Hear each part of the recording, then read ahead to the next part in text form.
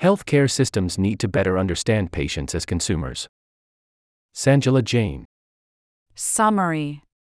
Conventional measures that health systems use to attract and retain patients are inadequate.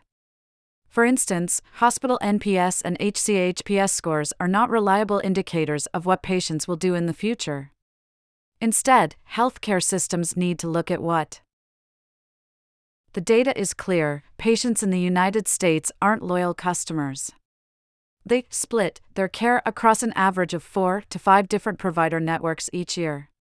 Given the increasing number of options for where and how consumers can seek care, from new virtual and primary care providers to retail entrants and urgent care centers, who can blame them? To remain competitive, health systems and traditional provider organizations must seek to better understand patients as healthcare consumers, how they make decisions, what motivates them, and how, where, and why they are engaging with the broader healthcare system. They must also understand how the forces of demand and supply shape the markets in which they operate. And compete they must. While 44% of Americans have an active Amazon Prime membership, giving Amazon even more consumer data to use in its ongoing healthcare expansion and targeting strategies, the nation's largest health system, HCA Healthcare, only engages with 1% of Americans through its care delivery system. Hospitals and health systems must take a page from Amazon and other big tech companies' consumer strategy handbooks. The entire $4.3 trillion health economy will benefit the more that health systems can understand, design for, and meet consumer preferences and needs, and this process must start by leveraging the right data and establishing the right metrics. 2 challenges. One challenge health systems face when trying to incorporate consumer-focused metrics into strategic planning is the very limited nature of information being tracked in this category. Another is that health systems often use the few traditional consumer/patient satisfaction measures that do exist, such as Net Promoter Score, NPS, and Hospital Consumer Assessment of Healthcare Providers and Systems, HCAHPS, scores, to project what patients may do in the future. Example, the likelihood a patient will return to the same system for care. But a patient's self-reported perception of how satisfied they were with their hospital experience doesn't dictate whether that patient will return. In reality, hospital NPS and HCHPS scores are not reliable indicators of what patients will do in the future. For example, someone may plan to work out 5 times a week but only make it to the gym once. That person's consumer profile would be very different from someone who actually did work out 5 times that week. Health system leaders shouldn't rely on patient satisfaction measures to project and account for future patient behaviors. Instead, they need to look at what patients actually do and incorporate that information into strategic planning accordingly.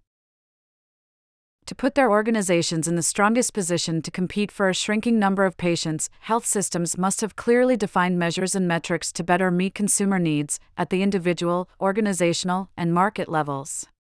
2 of the most important categories of metrics that health systems should be tracking for this purpose are the following. 1. Consumer preferences and proclivities. Leading retailers such as Amazon and Walmart have been using data to better understand different customer segments for years and employ those insights to decide on the way in which consumers are served. Amazon's recommendation engine, for example, engages with shoppers by sending tailored messages about products they bought previously and new ones that may interest them.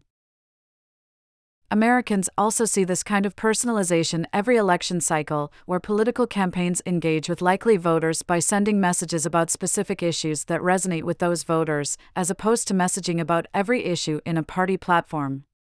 And consumer packaged goods companies such as Procter & Gamble have long relied on psychographic data, i.e., looking at what motivates different consumer segments to make certain decisions, to better understand consumers and inform their business strategies. Health systems, and the health economy at large, are woefully behind in adopting such data-driven practices, but they must embrace them to compete for patients in the long run. For example, is a patient not returning to a health system because there aren't appointments available early enough or because the patient prefers another provider organization? While some questions will be harder to answer than others, by building a more comprehensive technology infrastructure, health system leaders can devote data engineering resources to connect patient healthcare utilization patterns to behavioral profiles at scale. Are there more no-shows or cancellations during certain hours, or does integrating consumer behavior data uncover new insights about how certain patient demographics behave at different times of day? Can psychographic profiles better explain what's already happening within an organization's four walls or point to why a health system may be losing market share for a specific specialty? These are the kinds of real-time takeaways that become clearer by jointly leveraging healthcare and patient behavior data and other like resources that already exist across the healthcare ecosystem. By understanding what motivates consumer behaviors and drives their decisions, health systems can take more targeted steps to reach, engage, and serve healthcare consumers with their preferences and needs in mind. 2. Share of care. Consumer-facing organizations in industries other than healthcare do everything possible to understand the economic factors affecting their businesses, including knowing their total addressable market, market share for certain products or services, market value, and how to acquire market share from the competition. Health systems should be doing the same. Health systems need to look beyond revenue targets and seek to understand their share of care in the markets they serve. For example, of the patients that a given health system treats, what % of all of those patients' care interactions were not with that health system? To better grasp this kind of information, health system leaders can look to both internal data, example, internal patient journey data across care settings and individual electronic medical records, and external data, example, local U.S. Census data, benchmarks, and leakage indications from each of their health plans. Claims clearinghouses can be particularly rich sources of raw data across payers and provider types, and while they lack context without layering on consumer data, applying machine learning algorithms on top of aggregated claims data can help a health system determine its share of care and network integrity. Understanding the total addressable market and applying patient behavior metrics are also essential for health systems to make strategic investment decisions.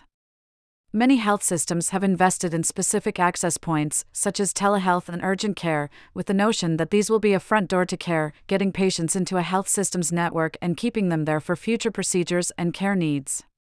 Data on the longitudinal patient journey, however, show this is not always true, and knowing this could have a tremendous impact on the service line and investment decisions health systems are making.